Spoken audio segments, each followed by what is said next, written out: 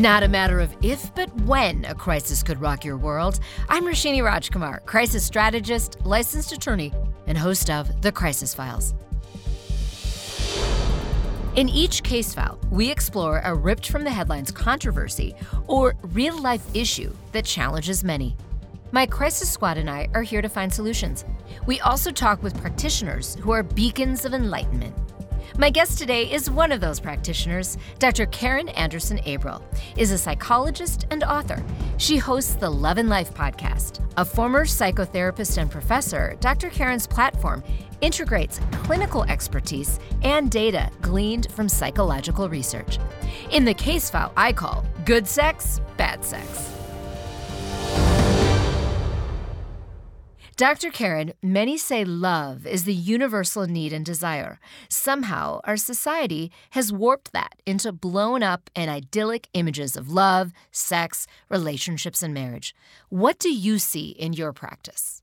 I see exactly what you are stating and what you are noting yourself, but I would also say that I'm a fan of keeping expectations high.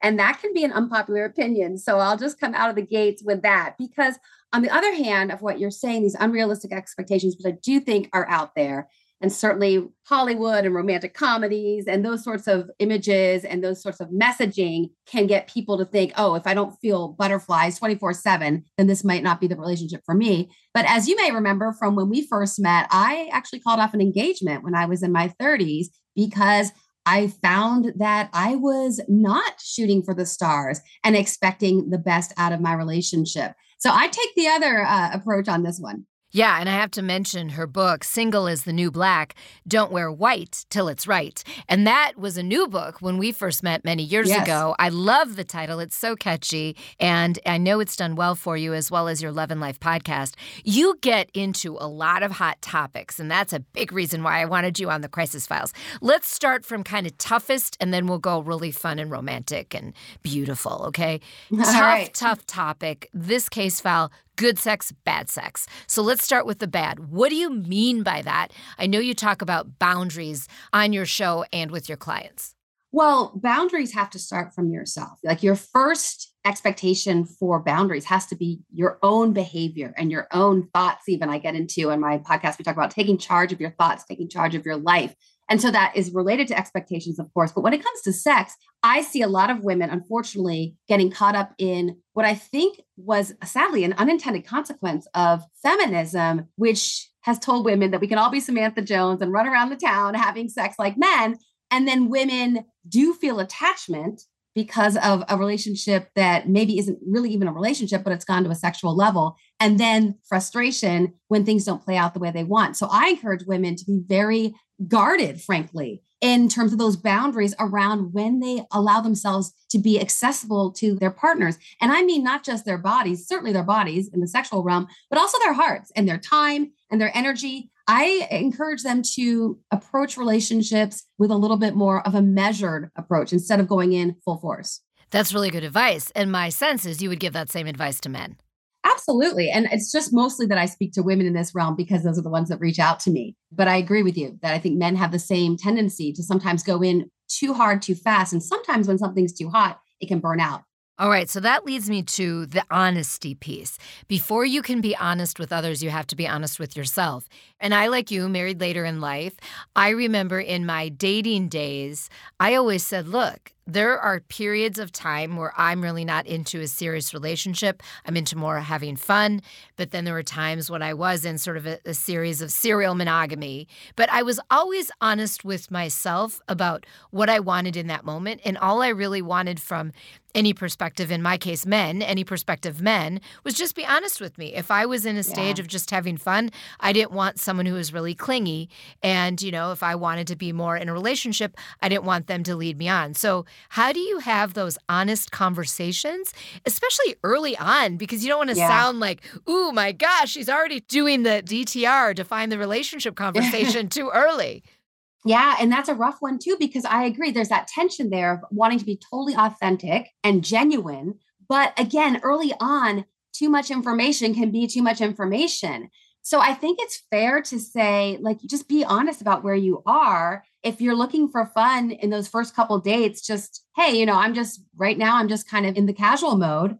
Again, as you spoke to a moment ago, sometimes we aren't honest with ourselves. So a woman may say that when she really is catching feelings, as they say now, and she's wanting more, but she senses maybe he doesn't or she doesn't. And so then she's presenting herself in a way that isn't genuine and not even meaning to lie to herself. So it's so key to be very brutally honest with ourselves. And then my second point that I want to recommend is having those conversations too early for me is not a recommendation, because people aren't always able to be honest. Even if they're not trying to be disingenuous, sometimes they don't know. I prefer just lay back, watch the behavior, see that actions match words, and take your time. Again, you can rush a good thing. Take your time.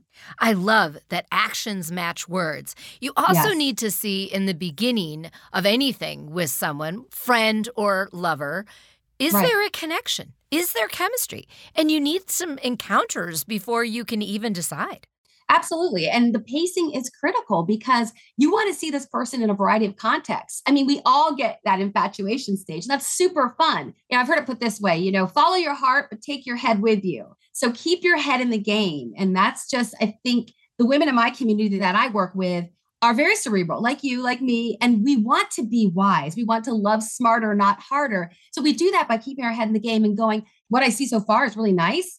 And I don't want to make assumptions, though, that just because I saw this person in this context, that for sure he's going to act this way in this context. Or even someone, again, he may not know himself that well. And you have a conversation about, oh, yeah, this is how I handle this and this. And then he says, oh, yeah, I'm really low key behind the wheel. And then you're in the car with him and he has road rage like crazy. So you really need to let someone show you who they are. Isn't that Maya Angelou? When people show you who they are, believe them. Or And even so tell you who they are. And sometimes Well, people that's don't want true to too. believe, right? Yes. How can people be their own advocate when it comes to any kind of relationship?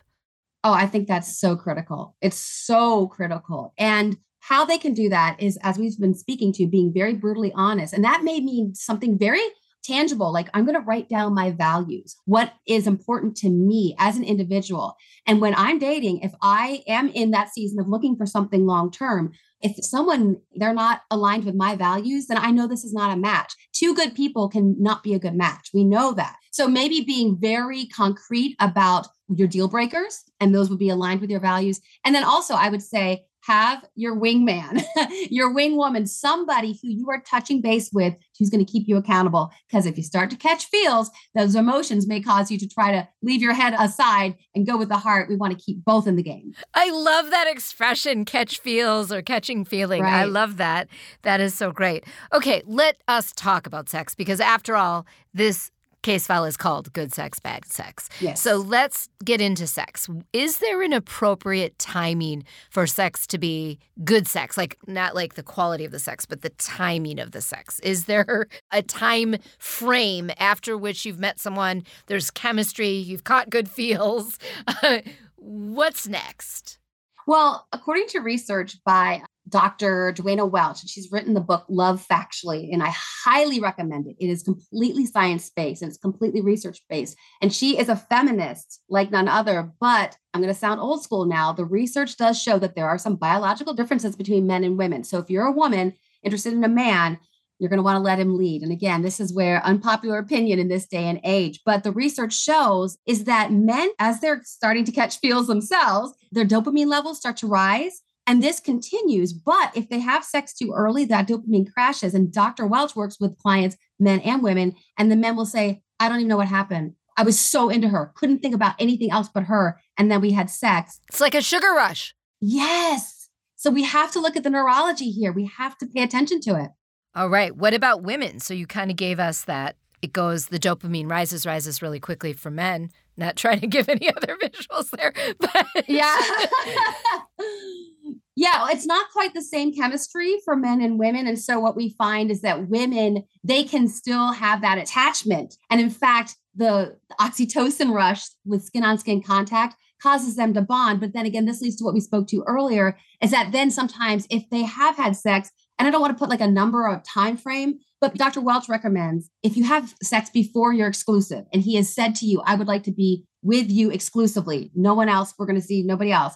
That if women do that before that point, when he's asked her, which again drives women crazy because they're like, I'm in charge, I'm independent woman. I want to have that conversation. Like you said, the define the relationship conversation. But if you have it as a woman too early, you will then continue to bond. And yet you do not have that commitment from him yet. And so that can cause you to slip into some anxious attachment.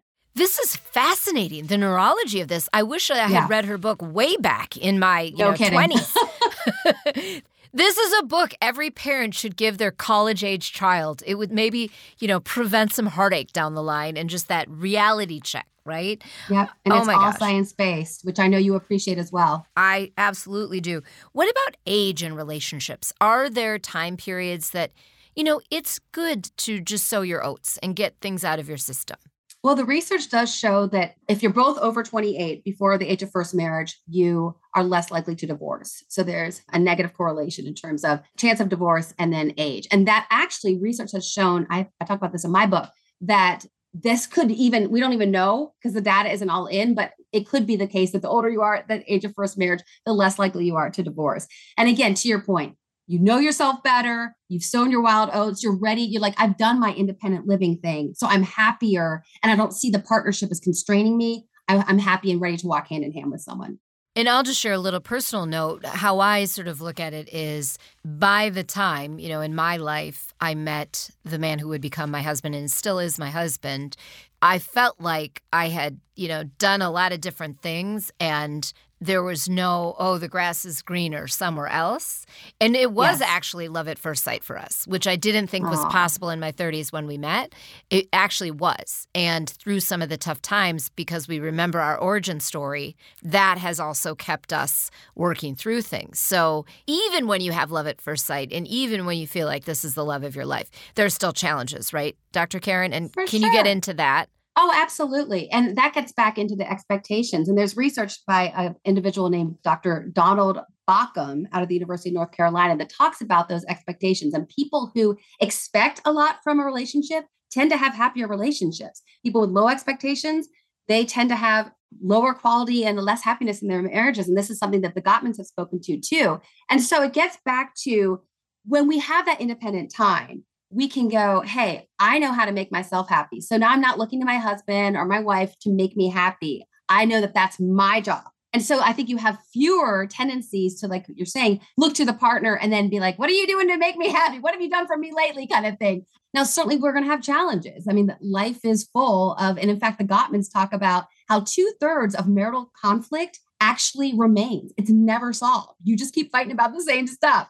But I do believe that the more, and again, the research shows this, the more that we look to ourselves for our happiness. And I think we have that opportunity, like when we're in our 30s, like you and I were, single women, we're learning that like no relationship is going to make me feel fulfilled or complete. That you complete me is a really bad movie line from a great movie, but a really bad movie line. So we learned that it's our job to make ourselves happier. And then we look to the partner just to be that icing on the cake. I'll say this is an expression that one of my ex-boyfriends, he was one of the loves of my life, but one of the ex-boyfriends we always kind of lived by, or I loved that he said, it's BYOH, bring your own happiness. Yes, and that has to happen so first. Good. Oh, I love that. You can use it. You can use it, Dr. Karin. I'll give you credit though. You don't have to give me credit. You can definitely use it on the Love and Life podcast. Well, the other thing, we have a country in the United States with, unfortunately, very high divorce rates. And that means there's a whole market for people to listen to your podcast, but also in their 40s, 50s, 60s, 70s, looking for love, or maybe they have lost a partner from death. What is your advice for the older segments of society who want love too? I would reframe this. Certainly, whatever brings you to that point, whether you widower, or divorce, I would look at this as an opportunity. As we've been speaking to, the older we are, the more emotionally mature we are, we really have an increased chance of finding a really fulfilling, wonderful marriage and partnership. So, and listen, my husband was married before. And when I was younger, I mean, no one's like, hey, my dream is to be wife number 2. But I mean, you don't play Barbies and Barbie walks down with Ken and she's the second bride. But we can find that as a wonderful gift, honestly. And I say this living it too, because when someone's been in a marriage that's not working and yet they still have hope and belief, and they're out there on the scene trying again. They deeply desire partnership and they deeply want to get it right this time. So I would just say, look at that as a possible benefit, actually, and not to minimize the pain that brought you to that point. I don't mean to do that, but try to see that as like, hey, whoever's out here looking for love, they've been through some rough times and they're still hopeful and positive that they can find it. Dr. Karin, share with people your Instagram handle so they can find you on Instagram. Yeah, it's dr.karin. That I is really important, especially now because everyone hates Karen with an E. So Dr. Karin, dr.karin. And that's where I'm pretty active as far as social media goes. Very active. So the topics that she has there. Also, part of the reason I brought it up is I remember following along as you were meeting your now husband. And so I got to see pictures on your Instagram, and it was really fun to see that. So that was really great. Thanks to Dr. Karin Anderson Abrell for her insights. Find her on the Love and Life podcast, online at loveandlifemedia.com. Check out her book, Single is the New Black, Don't Wear White Till It's Right. Today's Crisis Brief is brought to you by Spoke 612 Productions. Number 1, respect your own boundaries with your body, your heart, and your time. Number 2, ask yourself, do their actions match their words? Number 3, the more we look to ourselves for happiness, the better our relationships will be. Spoke 612 Productions takes your ideas and brings them to life. Linda, Sarah, and Matt are committed to excellence and inclusivity. As a WeBank certified women-owned production company, Spoke 612 inspires awareness and delivers impact through storytelling. When you put your project in their hands, Spoke 612 draws on their own talents and experience to ensure they tell the best possible version of your story. Visit their portfolio at spoke612.com. Thank you to producer Kim Inslee and our audio engineer Tom Hamilton. Catch up on all case files at thecrisisfiles.com for the show archive plus special videos. Subscribe to our YouTube page on thecrisisfiles.com. Follow us on Instagram, Twitter, and YouTube at The Crisis Files. We do not provide legal, financial, medical, or PR advice for particular situations, but strongly recommend you seek out professionals to help with your specific need. I'm Roshini Rajkumar. Join me next time on The Crisis Files.